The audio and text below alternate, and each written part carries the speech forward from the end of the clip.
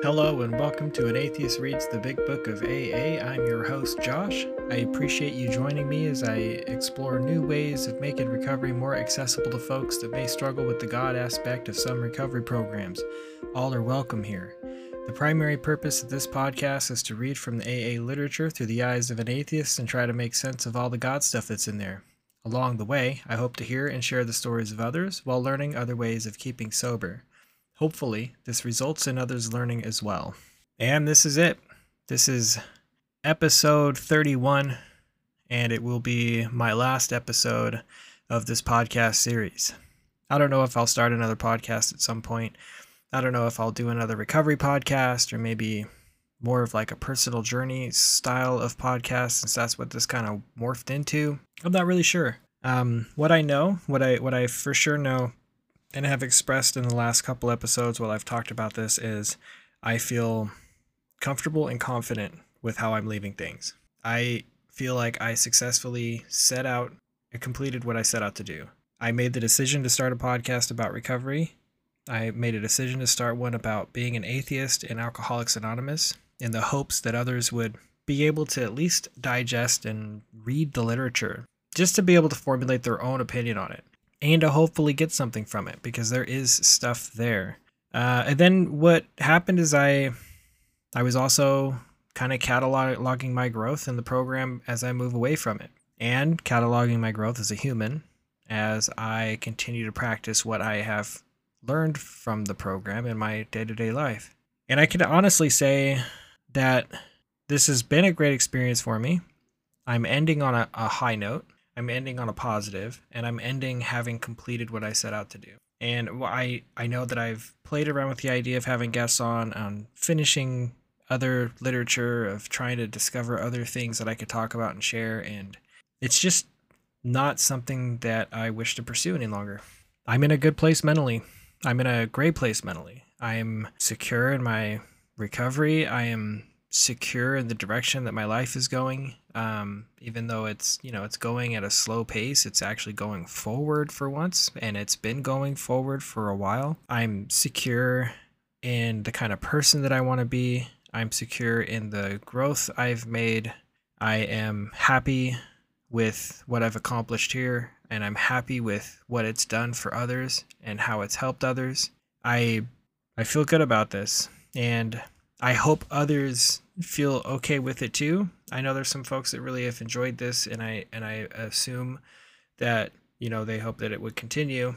I am sorry that it's not going to. I really am, in that sense. Like, I'm sorry that this is something that people might feel that they need to continue to listen to, and it's ending, and I don't know how that goes. I know, I've had things end that I've really enjoyed, but I feel like I've done all I can here, and I feel like the kind of change that needs to happen off mic before I can make the decision on what I might want to do next. But that change it's taken place. I've gotten back in the gym. I've been consistent with that. I am getting back into reading. I'm being a little healthier in my decision making. I'm being healthier in my spending. I want to get a place that I own, and so that's become the goal. And that's become my focus. So that's the next chapter in my life, and then we'll kind of decide what happens after that. For right now, there's not really been a lot of change happening for me. I haven't really had a lot of events. The events I've shared this last week has been fine. It's been a good week. It's nothing major's happened. Nothing terrible's happened. I've continued to grow at work. I really enjoy my new job. Not from a it's new kind of aspect, but I really enjoy the work that I'm doing. Like, it's easy for my brain to wrap itself around. The concepts are easy. There is nothing there that will happen that I can't find an answer to, and I really enjoy that. I don't feel like I'm completely outside of my depth. I feel like I'm appreciated for the work that I do, and I'm noticed for the work that I do, and I really enjoy that. I really enjoy all of that. The health insurance is going to be fucking phenomenal, and I really hope that's going to help me get into a good ADHD medication. That's still the next kind of phase. For now, I've been working on using supplementation, some good supplements that are supposed to help with that, some memory booster type stuff. Not like, woo-woo foofy shit. I guess, if that's like how folks might want to view that. There is some supplements that are medically proven to help with stabilizing your memory, or at least increasing it in some capacity, helping to kind of protect the cells from memory degradation. I think that's the word. Ashwagandha is medically proven to help with mood. A lot of other stuff. Turmeric, stuff that's had medical backing. I'm introducing that into my diet. Lion's Bane, mushrooms, things that have strong science behind it. And since I've been doing that, my brain fog has completely been lifted. I'd been struggling with that for since November, probably even a little bit before that, but definitely since November. And it's basically completely gone. My focus is getting a lot better. My memory is getting a lot better. I'm able to kind of maintain a consistent energy level without feeling manic or without being like hopped up on caffeine. I rarely drink anything with caffeine in it anymore. I feel healthier. I don't have like just random aches and pains. Some of that's coming from working out and being active. Some of that's just coming from having healthier intake, and all that's increased my stable mood. I've just had consistently good experiences lately. Nothing out of the ordinary. Even stuff that's come up has just really kind of left me like, okay, this is fine. Like, this is okay. I have normal periods of sadness. I have normal periods of happiness. I have normal periods of just being me. And that was ultimately what I was hoping that I would come across with this journey, starting this podcast, was that I would end this feeling like I had made real progress in things that maybe I struggled with, or things that were stabilizing, and with just my life. I was hoping that I would see real growth. And I'm sure that if I listen to the first few episodes of this again, which I plan to do, that I would hear that versus how this episode's going or the one before it. I just realized that my mic may not have been pointing the best direction, so I hope the quality isn't terrible. I see that some of it's a little quiet. Hopefully it's not too bad. I can't boost it too much or it gets really distorted, so I'm going to try to refrain from that, but moving forward it should be better. Sorry about I don't think I want to re-record that huge section, so I'm just going to have to kind of struggle with it being a little quiet. I have been kind of pushing off getting this episode started, but at the same time, I'm looking forward to not having this be a stressor in my life. And I know that sounds very selfish. Me starting this podcast was selfish. So I guess, that's just par for the course. These things take 3 or 4 hours a week, and that doesn't seem like a lot, but you add the full-time job and all the other things that I do. It is a lot for me to add on top of everything else. While I don't know if I'm going to utilize that time in a different way, I do want to actually try to actively get back into my artwork again. So that, I guess, will be the trade-off. We'll see if I follow through with that. We'll see. But overall, to recap, when I came into this, I felt that Alcoholics Anonymous was a solution for my recovery. The solution that I was going to continue to choose, then I was going to supplement other recovery programs in with that. I felt that AA offered me the best way of staying sober. And as I leave this podcast, I feel that Alcoholics Anonymous was a pathway to something better for me. And I'm still kind of sussing out exactly what that looks like. But the primary example laid bare in the program, and that I've sort of learned from other sources, is something that as I continue to practice, I continue to grow, despite not going to Alcoholics Anonymous meetings and not really participating in the program the way that I used to. And I'm okay with that.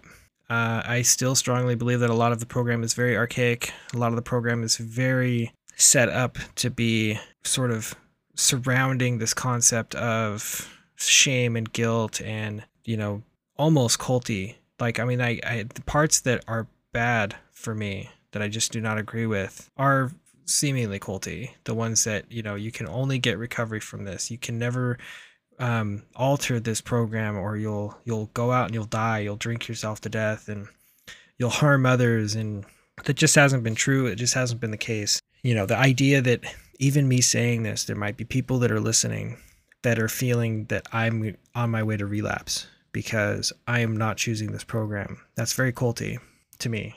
It's very unhealthy, and the The rhetoric usually is, well, it's dangerous to think otherwise, which was, I mean, that's kind of how a lot of religious cults kind of operate. That with the idea that if you think another way, if you doubt this, if you question this, then you're going to die. You're going to harm other people on the way. And I can't get behind that anymore.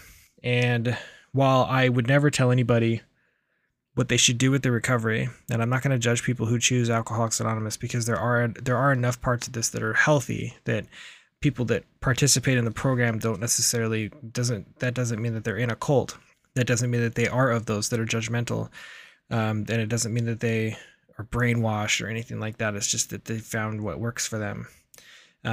My part is that as long as they are open and welcome and accepting of people that have also chosen a different path of recovery, we're all in the same umbrella of recovery.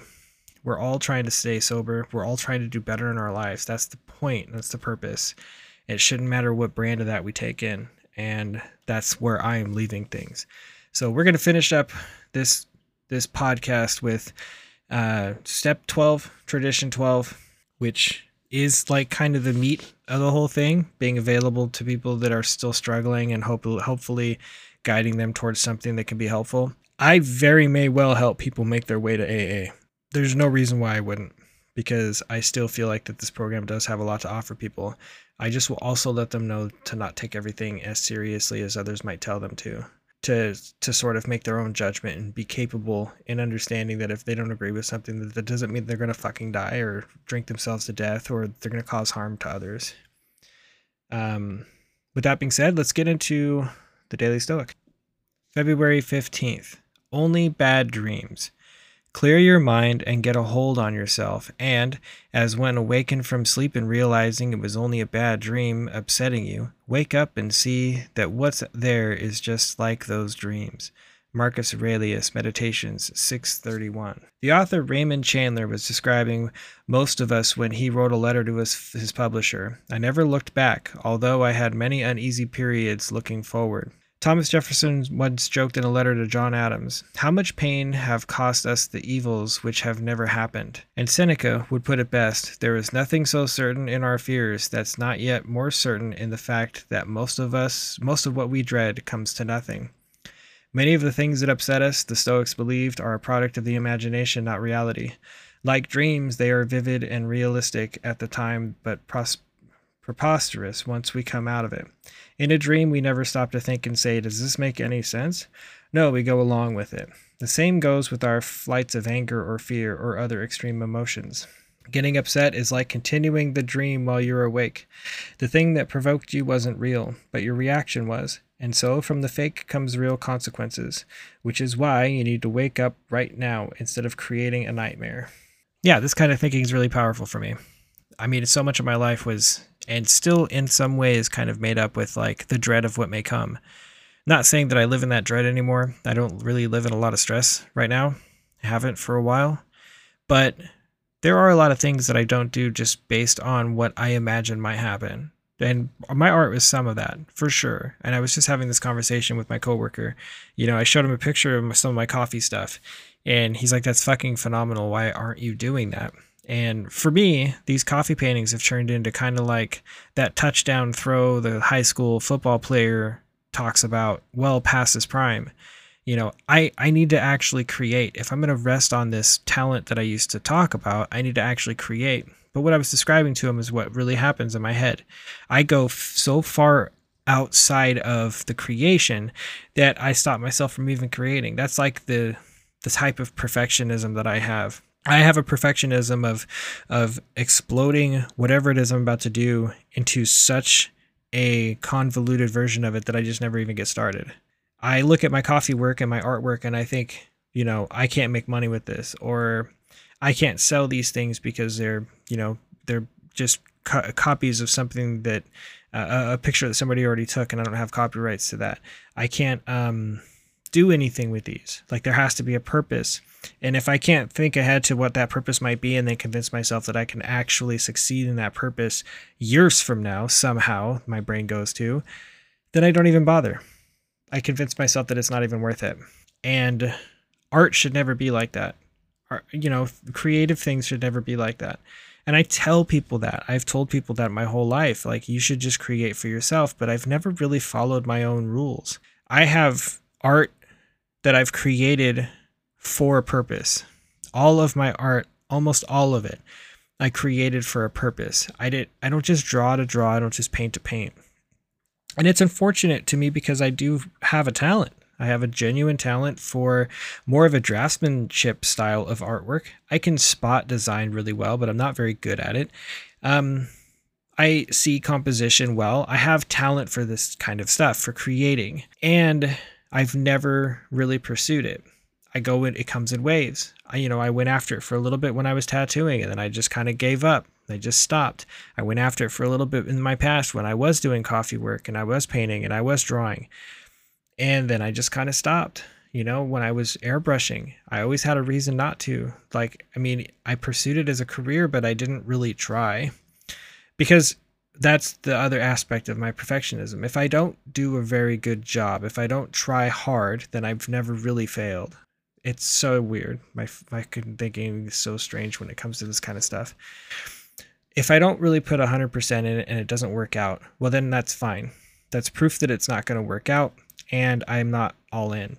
So it's not a failure. It's not a full failure, which is just shitty. Like, I have practiced that kind of thinking for so long that it's become the norm. It really has. So that's been something I have worked against in other aspects of my life, but my art is really one that I've just not really revisited and gone back to, because now it's gotten to where it's like, well, I always start, but I never go anywhere with it. I never really pursue it. So why bother? And so that's something that I'm going to be trying to change. And this reading really plays into that kind of concept. What things in your life are you kind of convincing yourself out of? Are you convincing yourself out of talking to some girl or some guy because you imagine how it's going to go? And so that rules your tongue, that rules your actions, this thing that doesn't exist because you haven't made that next step. Maybe it's a job that you're after. Maybe it's a book you're writing. Maybe it's whatever it is. What in your life are you dreaming up nightmare scenarios that you are convincing yourself are the only way that it could go, and then not pursuing it as a result of that? How can we change that?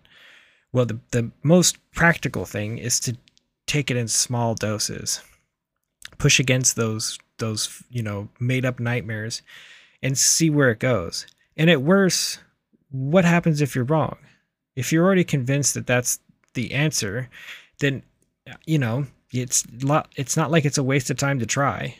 If you already know it's not going to go anywhere, then there's no harm in doing it anyways. It's kind of where my brain's at. We'll see. So whatever it is that you're looking at, that you're convinced is going to go poorly, do yourself a favor and try to look at other outcomes that could possibly come out of it, and try to focus on that. It really is easy to see things as failure in your mind and then make it so. Really easy. That's been my experience anyways. Of course, out of all the steps, step 12 would have the most written for it, which makes sense. It is the linchpin of the entire program, essentially. So this episode might go a little longer. We'll see. There might not be as much for me to really kind of touch on. Who knows? I am a talkative fucking guy, so it's likely I'll have a lot to say. Step 12. Having had a spiritual awakening as a result of these steps, we try to carry this message to alcoholics and to practice these principles in all our affairs. This has always been to me, you got to give it away if you're going to keep it. If you're going to stay sober, then the best way to practice this is to teach others, to show others. It's like that with anything, really. If you're at a job, the best way to make sure that you understand your job after you've been there for a little while is to train someone else in it and to learn how to do it in a successful way. If you're an artist, or if you're a craftsman, or you're in a trade, again, that's the best way to solidify your position in it. And, not your position as far as like the company goes, but like solidify your abilities and solidify your knowledge is to give it away, to show other people, to teach other people. And it doesn't mean that you have to be perfect at it. It just means that that's how you can learn it yourself further. You're telling someone verbally something that you already know that maybe you haven't really said aloud before, and you've only kind of thought. It'll help you work through it a way that's different than if you just silently do it to yourself. That's been my experience with this program. And that's what I do enjoy. That's part of it that I do enjoy.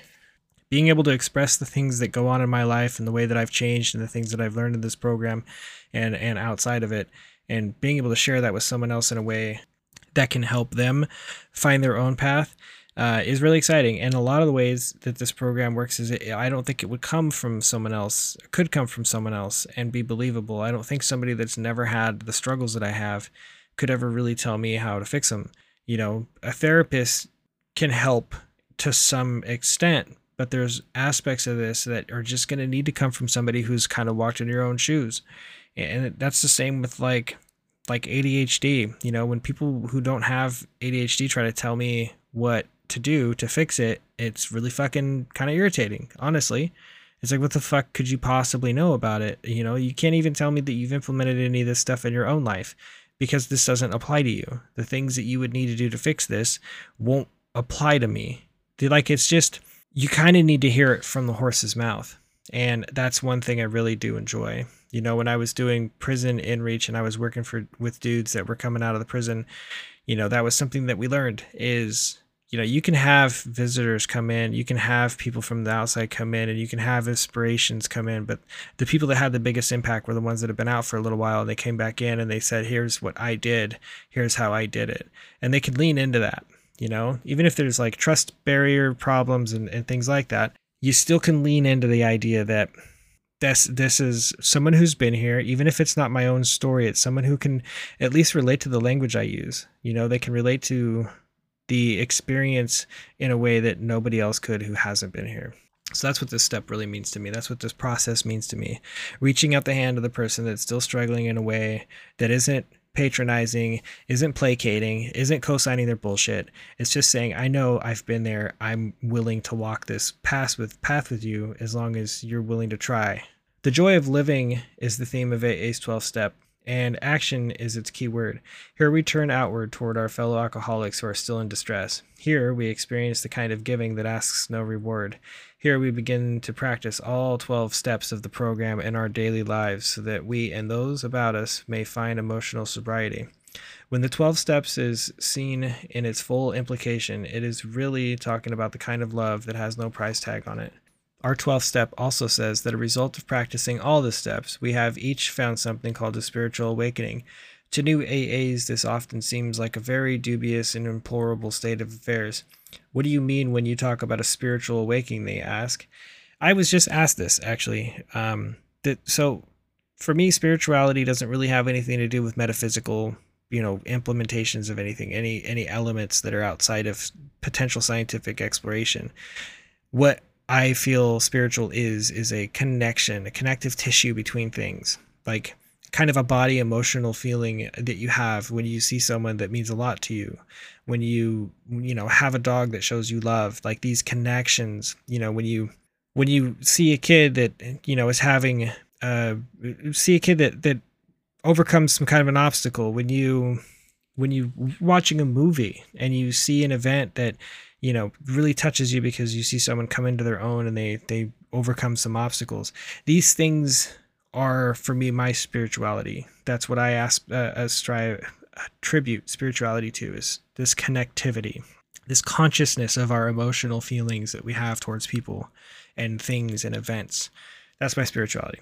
And so I tie that to this. So a spiritual awakening for me was when I started realizing that I was in control of my emotional path. When I realized that I could affect my emotions by working on my traumas, that I could change my attachment style, that I could alter the kind of person I am in a relationship. That was my spiritual awakening. When I knew that this was true, as long as I believed that it was true, and now it became true. That's been my spiritual awakening. I hope that makes sense, and I hope that's something that people have been able to find for themselves. Maybe there are as many definitions of spiritual awakenings as there are people who have had them, but certainly each genuine one has something in common with all the others, and these things which they have in common are not too hard to understand. When a man or a woman has a spiritual awakening, the most important meaning of it is that he has now become able to do, feel, and believe that which he could not do before on his unaided strength and resources alone.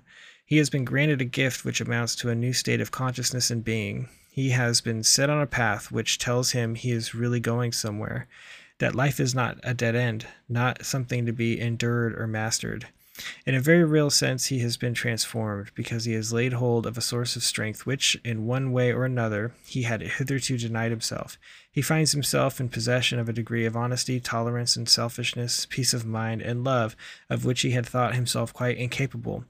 What he has received is a free gift, and yet usually, at least in some small part, he has made himself ready to receive it.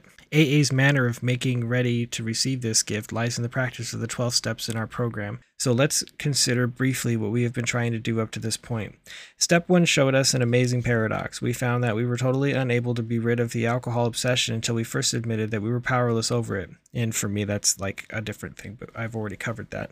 In step 2, we saw that since we had not restored ourselves to sanity, some higher power must necessarily do it if we are to survive. And again, that's something I have major issue with, because I don't believe that that's necessary or true. Consequently, in step 3, we turned our will and our lives over to the care of God as we understood him. For the time being, we who were atheists or agnostic discovered that our own group, or AA as a whole, would suffice as a higher power. Beginning with step 4, we commenced to search out the things in ourselves which had brought us to physical, moral, and spiritual bankruptcy. We made a searching and fearless moral inventory. Looking at step 5, we decided that an inventory, taken alone, wouldn't be enough. We knew we would have to quit the deadly business of living alone with our conflicts, and in honesty confide these to God and to another human being. At step 6, many of us balked for the practical reason that we did not wish to have our defects of character removed because we still love some of them too much, and I still love some of mine and have kept them in some capacity. Yet we knew we had to make a sentiment with the fundamental principle of step 6. So we decided that while we still had some flaws of character that we could not yet relinquish, we ought nevertheless to quit our stubborn, rebellious hanging on to them. We said to ourselves, this I cannot do today, perhaps, but I can stop crying out, no, never. And that's true. I've come to terms with the fact that some of my sense of humor has had to go over the years, and I've worked on it because it's just been too abrasive or was more of me lashing out. And I'm not, if other aspects of my personality are doing the same, then I'm willing to change them. I just have come to a point where I know what I feel is still serving me. Then in step 7, we humbly asked God to remove our shortcomings, such as he could or would under the conditions of the day we asked. In step 8, we continued our house cleaning, for we saw that we were not only in conflict with ourselves, but also with people and situations in the world in which we lived. We had to begin to make our peace, and so we listed the people we had harmed and became willing to set things right. We followed this up in step 9 by making direct amends to those concerned, except when it would injure them or other people. By this time, at step 10, we had begun to get a basis for daily living, and we keenly realized that we would need to continue taking personal inventory, and that when we were wrong, we ought to admit it promptly. In step 11, we saw that if a higher power had restored us to sanity and had enabled us to live with some peace of mind in a sorely troubled world, then such a higher power was worth knowing better by as direct contact as possible. The persistent use of meditation and prayer we found did open the channel so that where there had been a trickle, there now was a river, which led to the power and safe guidance from God as we were increasingly better able to understand him, or something. So practicing these steps, we had a spiritual awakening about which finally there was no question. You know, it's stuff like this that's in the book that really kind of brings to attention why some people might feel like they're failing this program in some way or failing a program similar to it. When you put stuff like this where at this point you should have felt an obvious spiritual awakening, for anybody who hasn't, they're going to feel like they've done something wrong, that they're missing something. And that's just really setting someone up for failure. That's setting someone up for the idea that there is a specific thing that you should be feeling by now. Looking at those who were only beginning and still doubted themselves, the rest of us were able to see the change setting in. From great numbers of such experiences, we could predict that the doubter, who still claimed that he hadn't got the spiritual angle, and who still considered his well-loved AA group the higher power, would presently love God and call him by name, and they can fuck off all the way, and then fuck off some more with this language. This is where this is like the hair that broke the camel's back for me. This is the last little bitty piece of straw. This kind of shit that it just keeps popping up. No. I am not doing anything wrong because I haven't found God. No, I shouldn't consider myself a newcomer or shouldn't continue to look at this program from the angle of a newcomer because I haven't found God. No, just because I have made it this far into the program doesn't mean that there's something wrong with my program because I haven't found God. No, you're not doing something wrong if as an atheist or an agnostic you haven't found your way to the voice and love of God and then call him by name or whatever bullshit this is. So irritating. That's exactly where we agnostics fucking came from, was that damn angle of, well, you don't believe now, but you will. And you only will if you do the program right. So you aren't doing the program right if you don't believe in God. Fuck all of that. Now what about the rest of the 12 steps? The wonderful energy it releases in the eager action by which it carries our message to the next suffering alcoholic, and which finally translates the 12 steps into action upon all our affairs, is to pay off the magnificent reality of Alcoholics Anonymous. I do get a lot of energy from helping people find their way to some sort of recovery program. It's not divine. Even the newest of newcomers finds undreamed rewards as he tries to help his brother alcoholic, the one who is even blinder than he. This is indeed the kind of giving that actually demands nothing. He does not expect his brother suffer to pay him, or even to love him. And then he discovers that by the divine paradox of this kind of giving, he has found his own reward, whether his brother has yet received anything or not. His own character may still be gravely defective, but he somehow knows that God has enabled him to make a mighty beginning, and he senses that he stands at the edge of new mysteries, joys, and experiences of which he had never dreamed.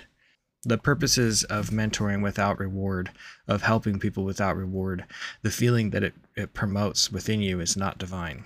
Practically every AA member declares that no satisfaction has been deeper and no joy greater than in a 12-step job well done. To watch the eyes of men and women open with wonder as they move from darkness into light, to see their lives quickly fill with new purpose and meaning, to see whole families reassembled, to see the alcoholic outcast received back into his community in full citizenship, and above all, to watch these people awaken to the presence of a loving God in their lives. These things are the substance of which we receive as we carry AA's message to the next alcoholic. Can you imagine being the person that just, while finding recovery, just had to rebuild their life in a way that didn't reflect any of that? I didn't find my way back into a community that loves me and didn't find my way back into a community with full citizenship. I still can't get a fucking apartment. You know what I'm saying? There's some jobs that I have to jump through 12 more hoops than anybody else to get. I'm glad I can get these jobs. The job I got now took 2 extra interviews, and it took a whole bunch of fucking extra work to convince them that I'm no longer a threat, even though it's been 22 years since I laid a hand on somebody. But Alcoholics Anonymous didn't give me full open arms embrace into fucking citizenship.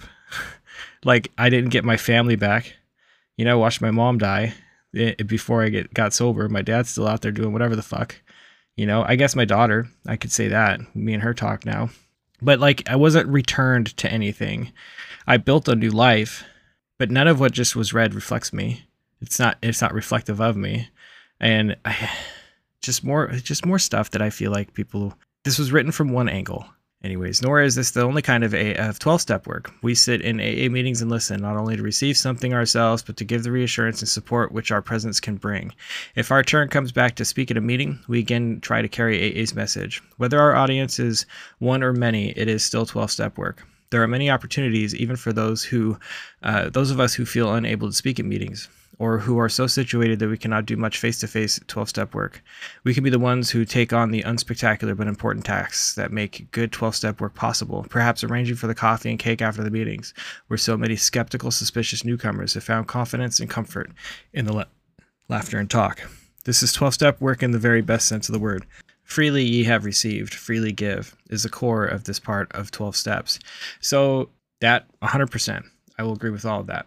The concept of there is no such thing as a small task to help kind of carry this message. I would say for anybody who is still considering going to AA meetings and finds use for those and finds that that's a helpful part of their recovery, your 12-step work can come in representing people that don't necessarily fall in line with this idea of the benevolent God. Just make yourself available to people that might have questions about that and show that there is a better way for you that doesn't involve God. Not a better way than other people, but a better way for you.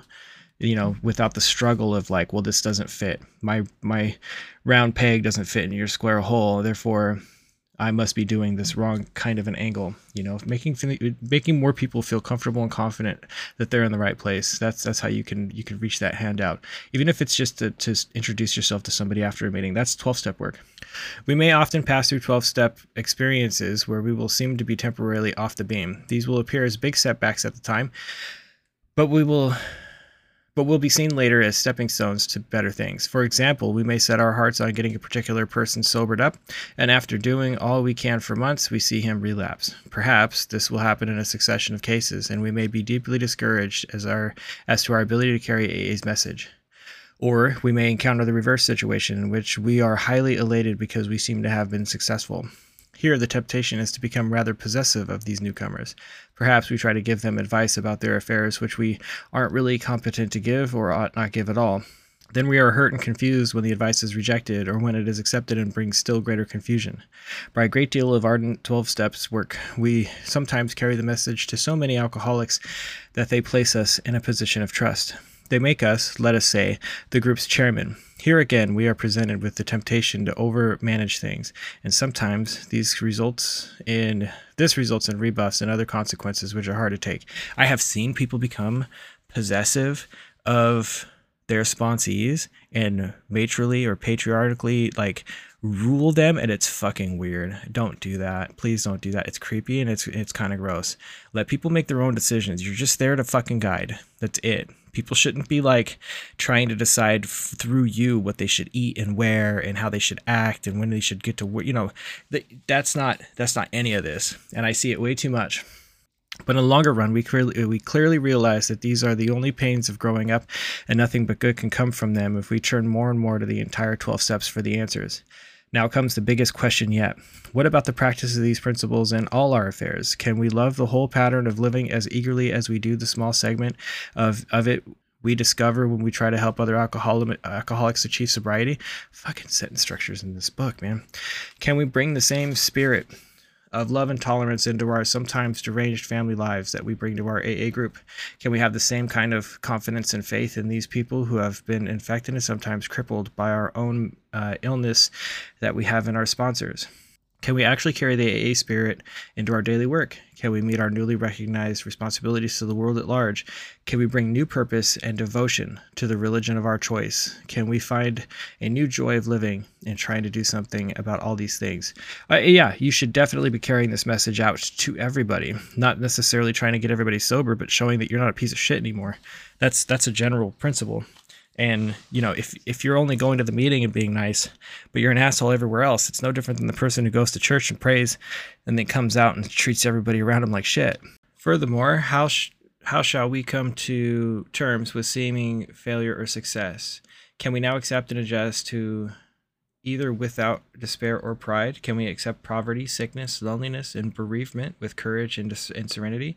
Can we steadfastly content ourselves with the humbler yet sometimes more durable satisfactions when the brighter, more glittering achievements are denied us? The AA answer to these questions about living is yes, all of these things are possible. We know this because we see monetary pain and even calamity turn to good use by those who keep on trying to practice AA's 12 steps. And if these are facts of life for the many alcoholics who have recovered in AA, they can become the facts of life for many more. Of course, all AAs, even the best, fall far short of such achievements as a consistent thing. It's so weird they reference AAs as a people, as a person. It's very confusing for me sometimes. Without necessarily taking that first drink, we often get quite far off the beam. Our troubles sometimes begin with indifference. We are sober and happy in our AA work. Things go well at home and office. We naturally congratulate ourselves on what later proves to be far too easy and superficial point of view. We temporarily cease to grow because we feel satisfied that there is no need for all of AA's 12 steps for us. Again, fuck right off. We are doing fine on a few of them. Maybe we are doing fine on only 2 of them. The first step and that part of the 12th where we carry the message. In AA slang, that blissful state is known as 2-stepping, and it can go on for years. Again, your recovery is invalidated because you're not doing it the way that I suggest you should be doing it. And therefore, you're only a matter of time away from being a drunk again. No, maybe telling fucking people that is what leads them to feel like that they should start drinking because they're somehow now failing a program that can't be fucking failed unless you drink.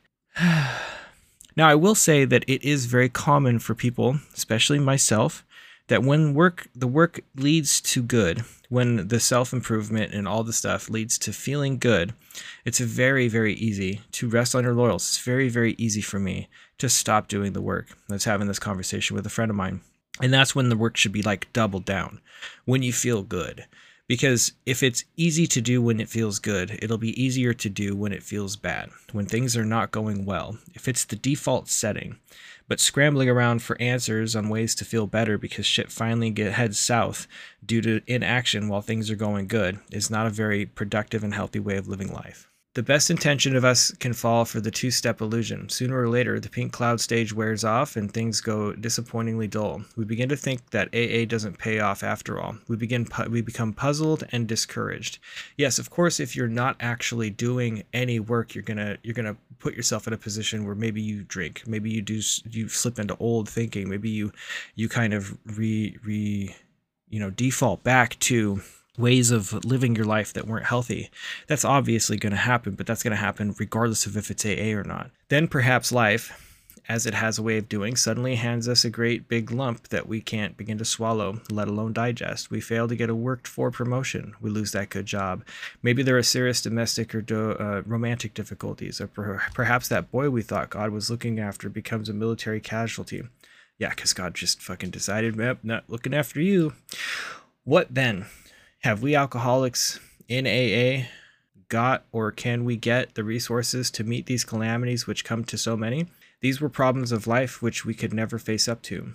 Can we now, with the help of God, as we understand Him, handle them as well and as bravely as our non-alcoholic friends often do? Can we transform these calamities into assets, sources of growth and comfort to ourselves and those about us?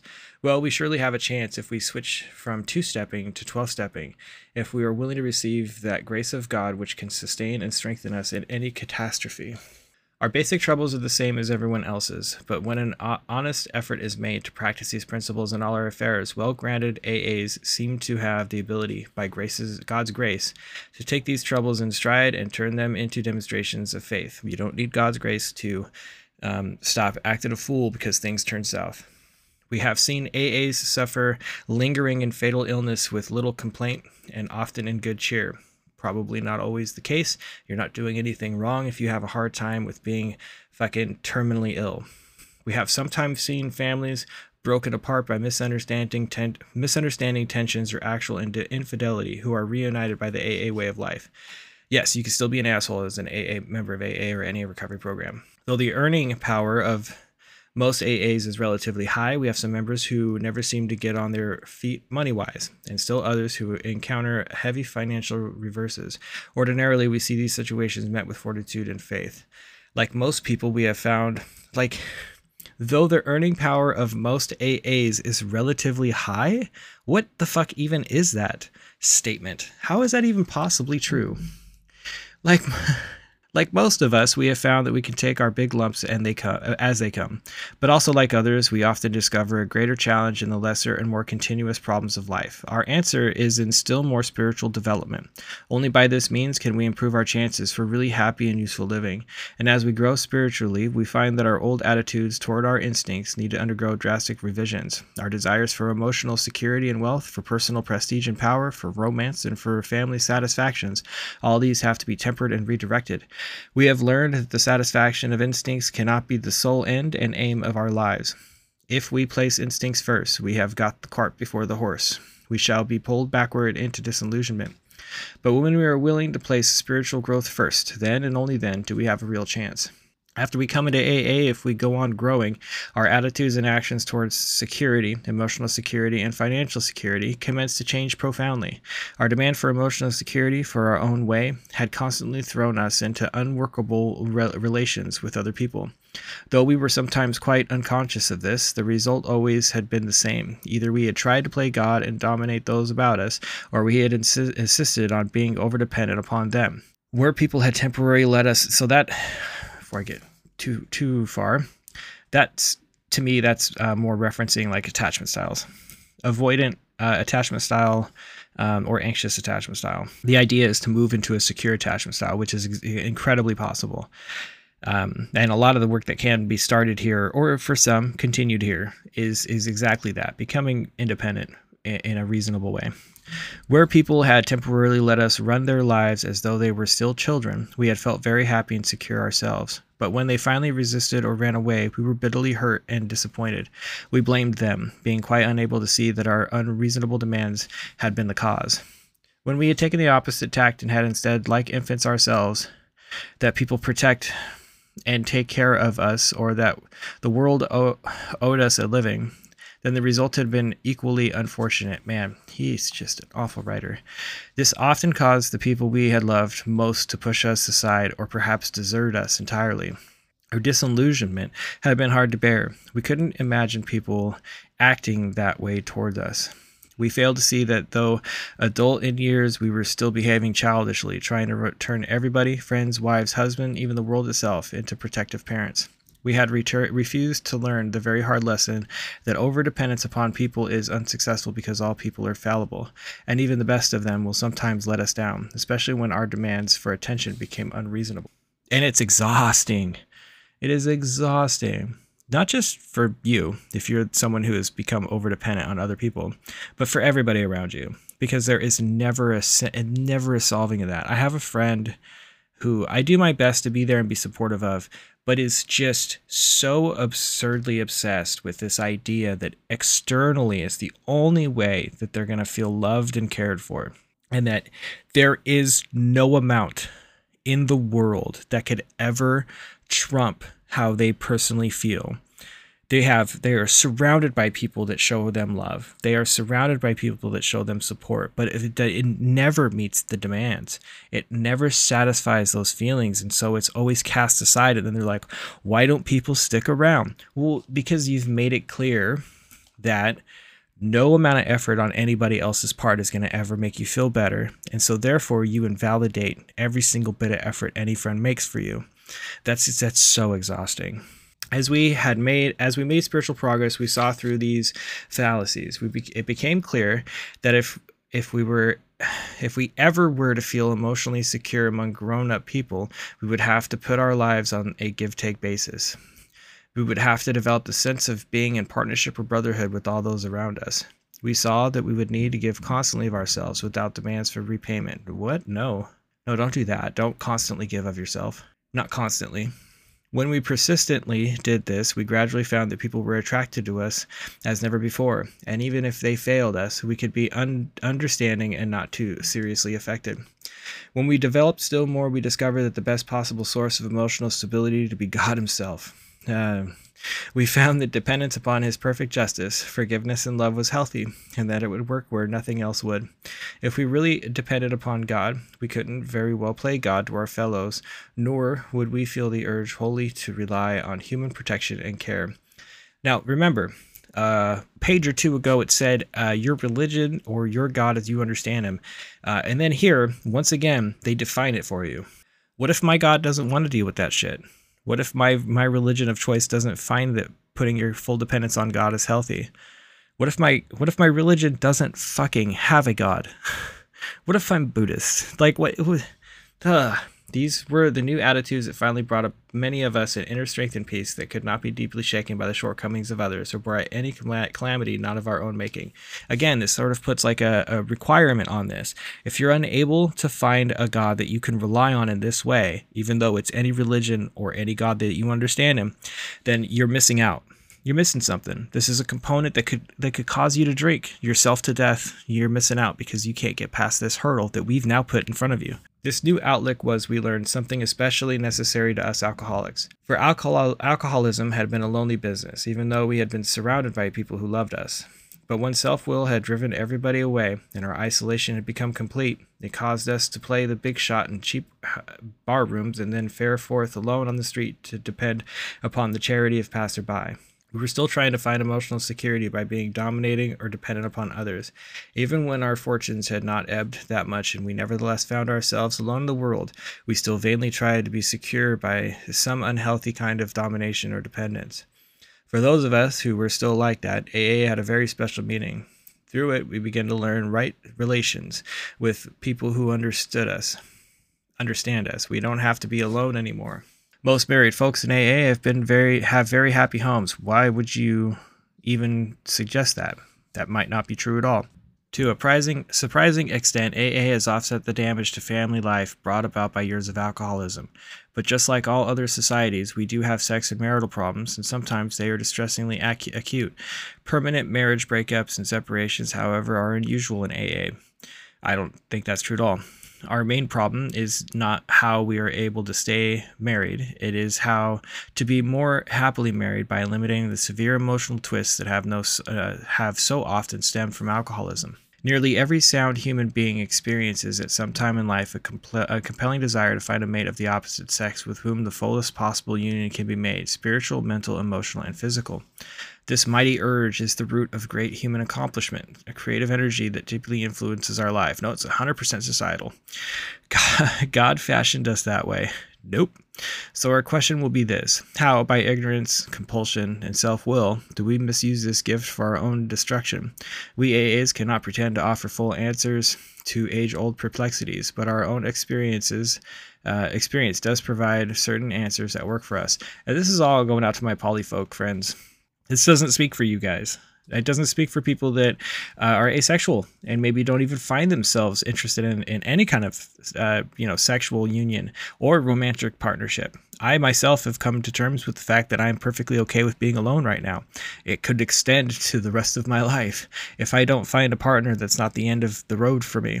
This is not some sort of a failing. This mighty urge is the root of great human accomplishments.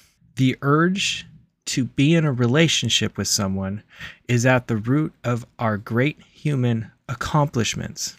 What a fucking bizarre sentence. No, it's not. Good for you if you want to be in a relationship, but stop this weird compulsory shit that suggests that anybody who's not in a relationship is somehow missing out on the ability to have great human accomplishments. What in the fuck? When alcoholism strikes, very unnatural situations may develop which work against marriage, partnership, and compatible union. I gotta be honest, I'm struggling. There's so fucking much more of this chapter. Jesus Christ. Ugh. This is like, he is just going fucking on and on. And a lot of this is just so unnecessary.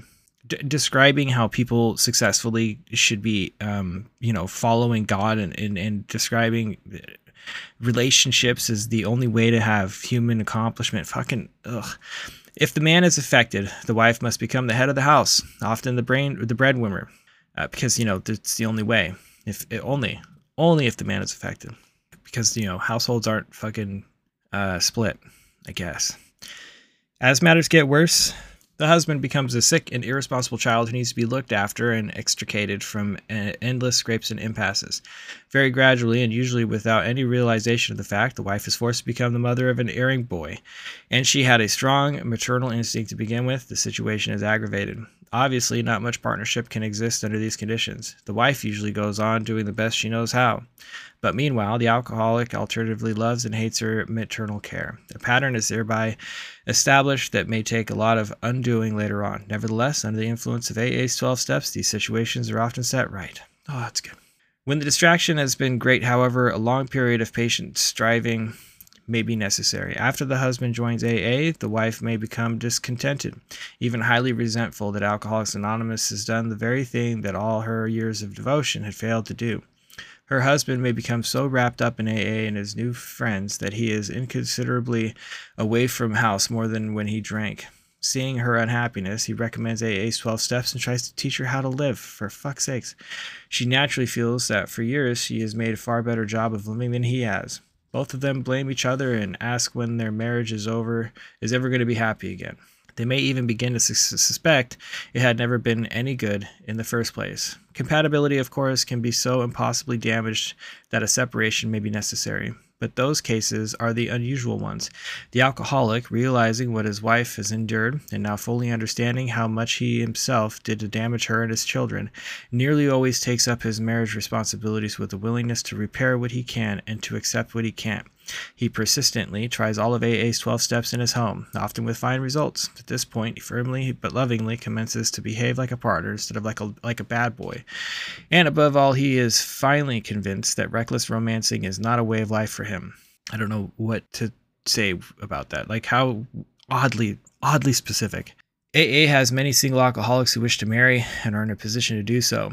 Some marry fellow AAs. How do they come out? On the whole, these marriages are very good ones. I can't imagine how they would know that. Their common suffering as drinkers, their common interest in AA and spiritual things often enhance such unions. It is only where boy meets girl on AA campus and love follows at first sight that difficulty can develop. The prospective partners need to be solid AAs and long enough acquainted to know that their compatibility at spiritual, mental, and emotional levels is a fact and not wishful thinking. They need to be as sure as possible that no deep-lying emotional handicap in either will be likely to rise up under later pressures to cripple them. The considerations are equally true and important for the AAs who marry outside AA. While clear understanding and right grown-up attitudes, very happy results do follow. And what can be said of many AA members who, for a variety of reasons, cannot have a family life? At first, many of them feel lonely, hurt, and left out as they witness so much domestic happiness about them. If they cannot have this kind of happiness, can AA offer them satisfactions of similar worth and durability? Yes, whenever they try hard to seek them out. Surrounded by so many AA friends, these so-called loners tell us they no longer feel alone. In partnership with others, women and men, they can devote themselves to any number of ideas, people, and constructive projects. Free of marital responsibilities, they can participate in enterprises which would be denied to family, men, and women. We daily see such members render prodigies of service and receive great joys in return. Where the possession of money and material things was concerned, our outlook underwent the same revolutionary change. With a few exceptions, all of us have been spendthrifts. We threw money about in every direction with the purpose of pleasing ourselves and impressing other people. In our drinking time, we acted as if the money supply was inexhaustible, though between binges, we'd sometimes go to the other extreme and become mostly miserly. Without realizing it, we were just accumulating funds for the next spree.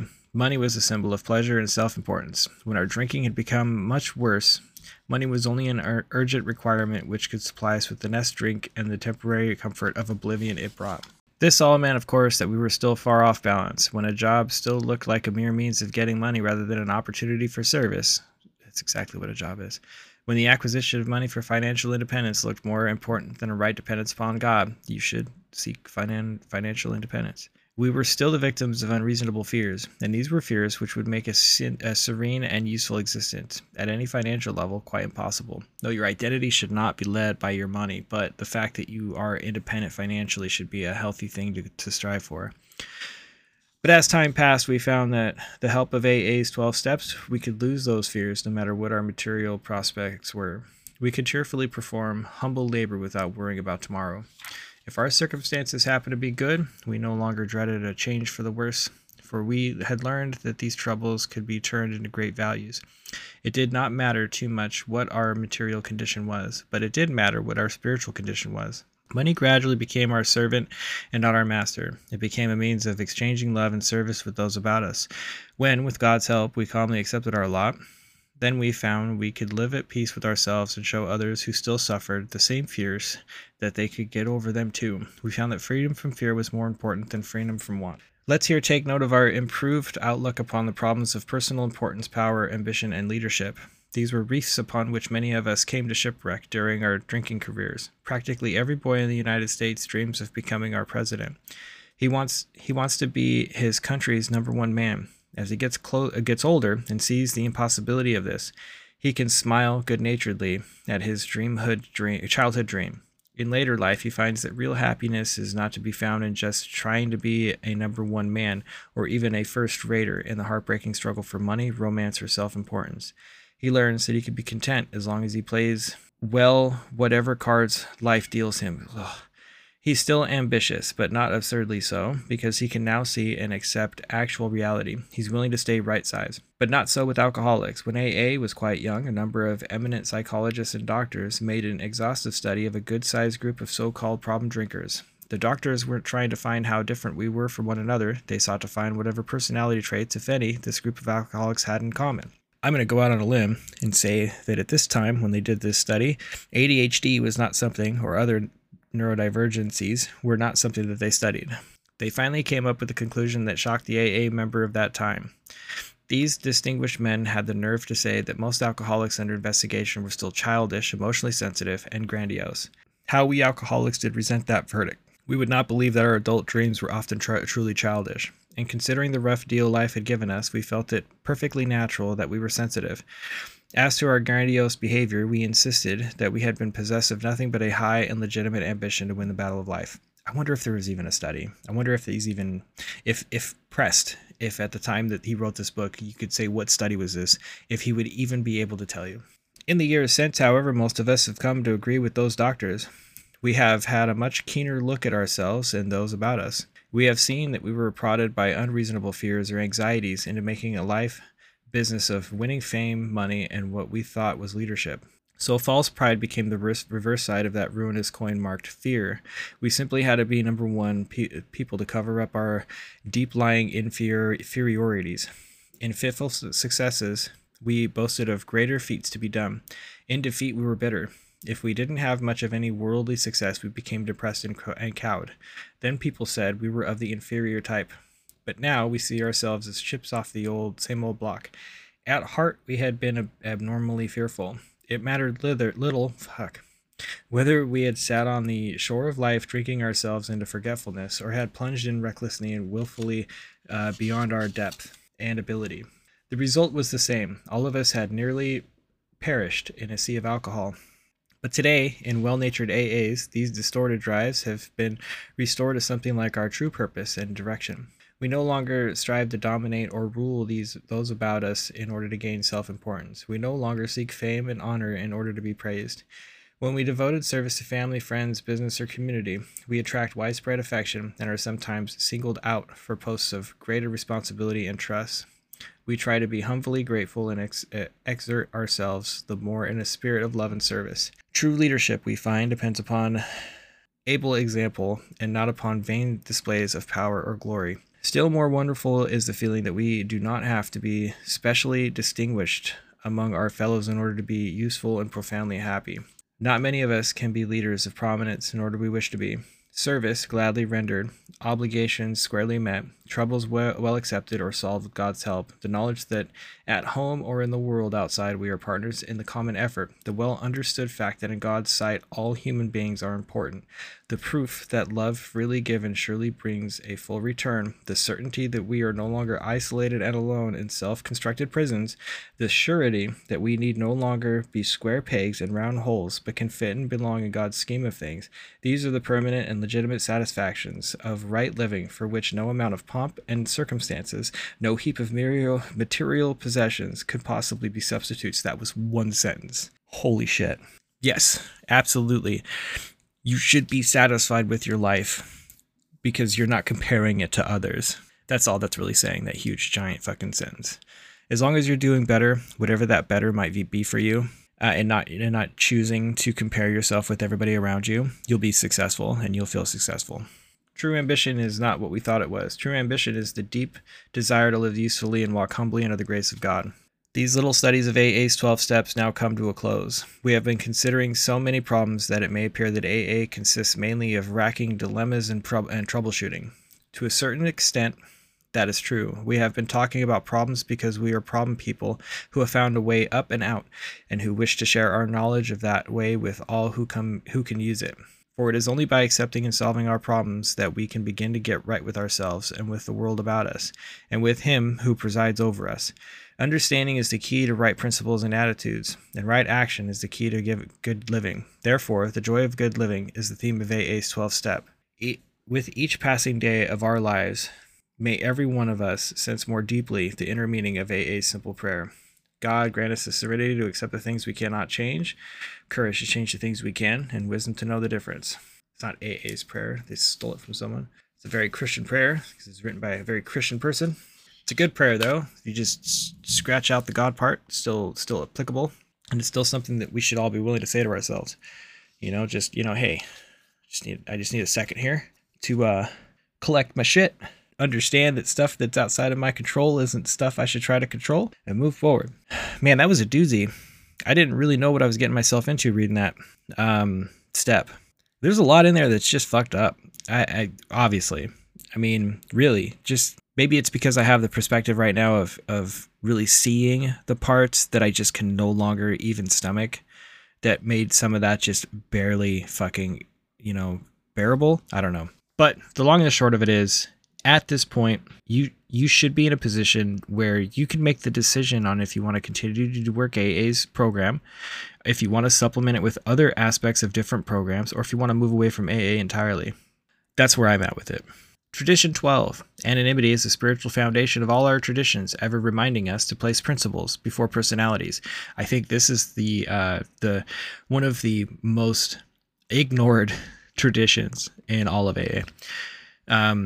The idea of placing principles before personalities should be 100% across the board. If people were actually doing that, there would never be drama in meetings. There just simply wouldn't. But the fact that there's always drama in meeting halls, that there's always some sort of fucking argument. You go on TikTok and you go into recovery groups on TikTok and there's constantly shit talking and drama. Constantly.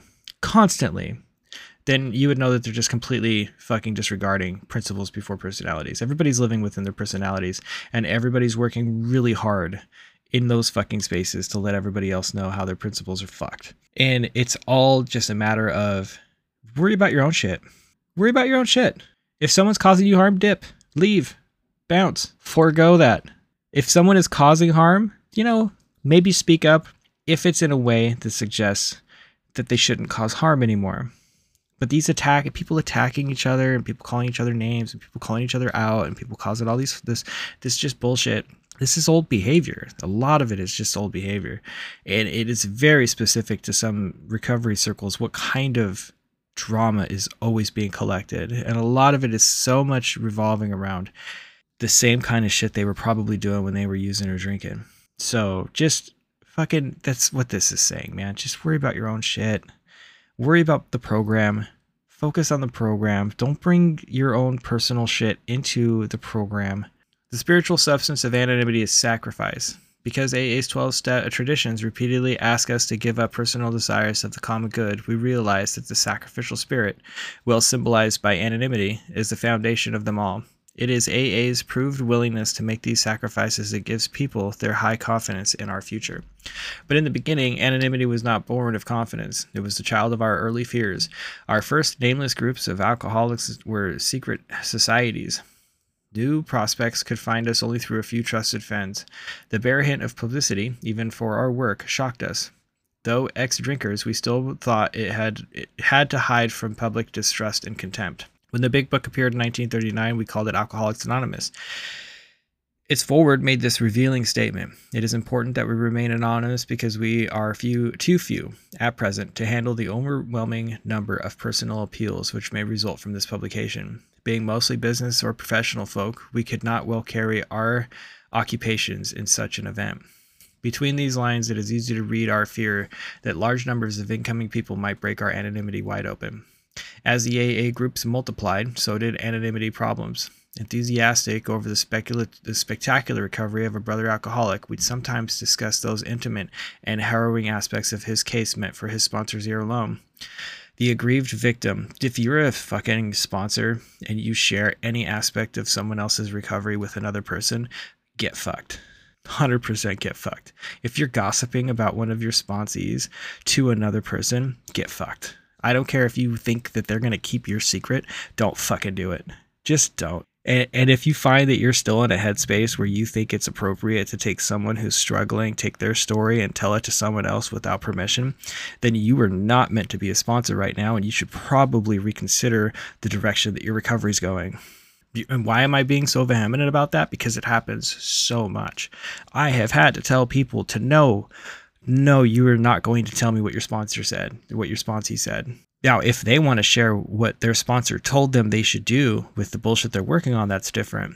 But if you're sharing someone else's story and you're sharing the details of those stories as some fucked up weird form of gossip, then I don't even know where to start. But it's not going to go well. Don't fucking bring it to me. And if you could, kindly get fucked. The aggrieved victim would then rightly declare that his trust had been broken. When such stories go into circulation outside of AA, the loss of confidence in our anonymity promise was severe. It frequently turned people from us. Clearly, every AA member's name and story too had to be confidential if he wished. This was our first lesson in the practical application of anonymity, with characteristic impertinence. However, some of our newcomers cared not at all for secrecy. I don't. They wanted to shout AA from the housetops, and did. Alcoholics barely dry rushed out, bright-eyed, buttonholing anyone who would listen to their stories. Others hurried to place themselves before microphones and cameras. Sometimes they got distressingly drunk and let their groups down with a bang. You're not letting a group down if you drink. They had changed from AA members into AA show-offs. This phenomenon this is exactly where it's coming from. It's like, protect the program by not... we don't want you out there suggesting you're a member of AA because you might drink. This phenomenon of contrast really set us thinking. Squarely before us was a question: how anonymous should an AA member be? Our growth made it plain that we couldn't be a secret society, but it was equally plain that we wouldn't be a vaudeville circus act either. The charting of a safe path between these extremes took a long time. As a rule, the average newcomer wanted his family to know immediately what he was trying to do. He also wanted to tell others who had tried to help him, his doctor, his minister, and close friends. As he gained confidence, he felt it right to explain his new way of life to his employer and business associates. When opportunities to be helpful came along, he found he could talk easily about AA to almost anyone. These quiet disclosures helped him to lose his fear of the alcoholic stigma and spread the news of AA's existence in his community. Many a new man and woman came to AA because of such conversations. Though not in the strict letter of anonymity, such communications were well within its spirit. Yes, I recover out loud. I let most everybody that I know that at the very least I don't drink. If they ask questions, I answer them. If they become rude and belligerent about it, I try reasonably to talk to them in a way that suggests that I understand that the reason why they're acting that way is probably because they have an issue with it. And if they have an issue with the fact that I'm not drinking, then they have an issue with their own. But it became apparent that the word of mouth method was too limited. Our work, as such, needed to be publicized. The AA groups would have to reach quickly as many despairing alcoholics as they could. Consequently, many groups began to hold meetings which were open to interested friends and the public, so that the average citizens could see for himself just what AA was all about. The response to these meetings was warmly sympathetic. Soon, groups began to receive requests for AA speakers to appear before civic organizations, church groups, and medical societies.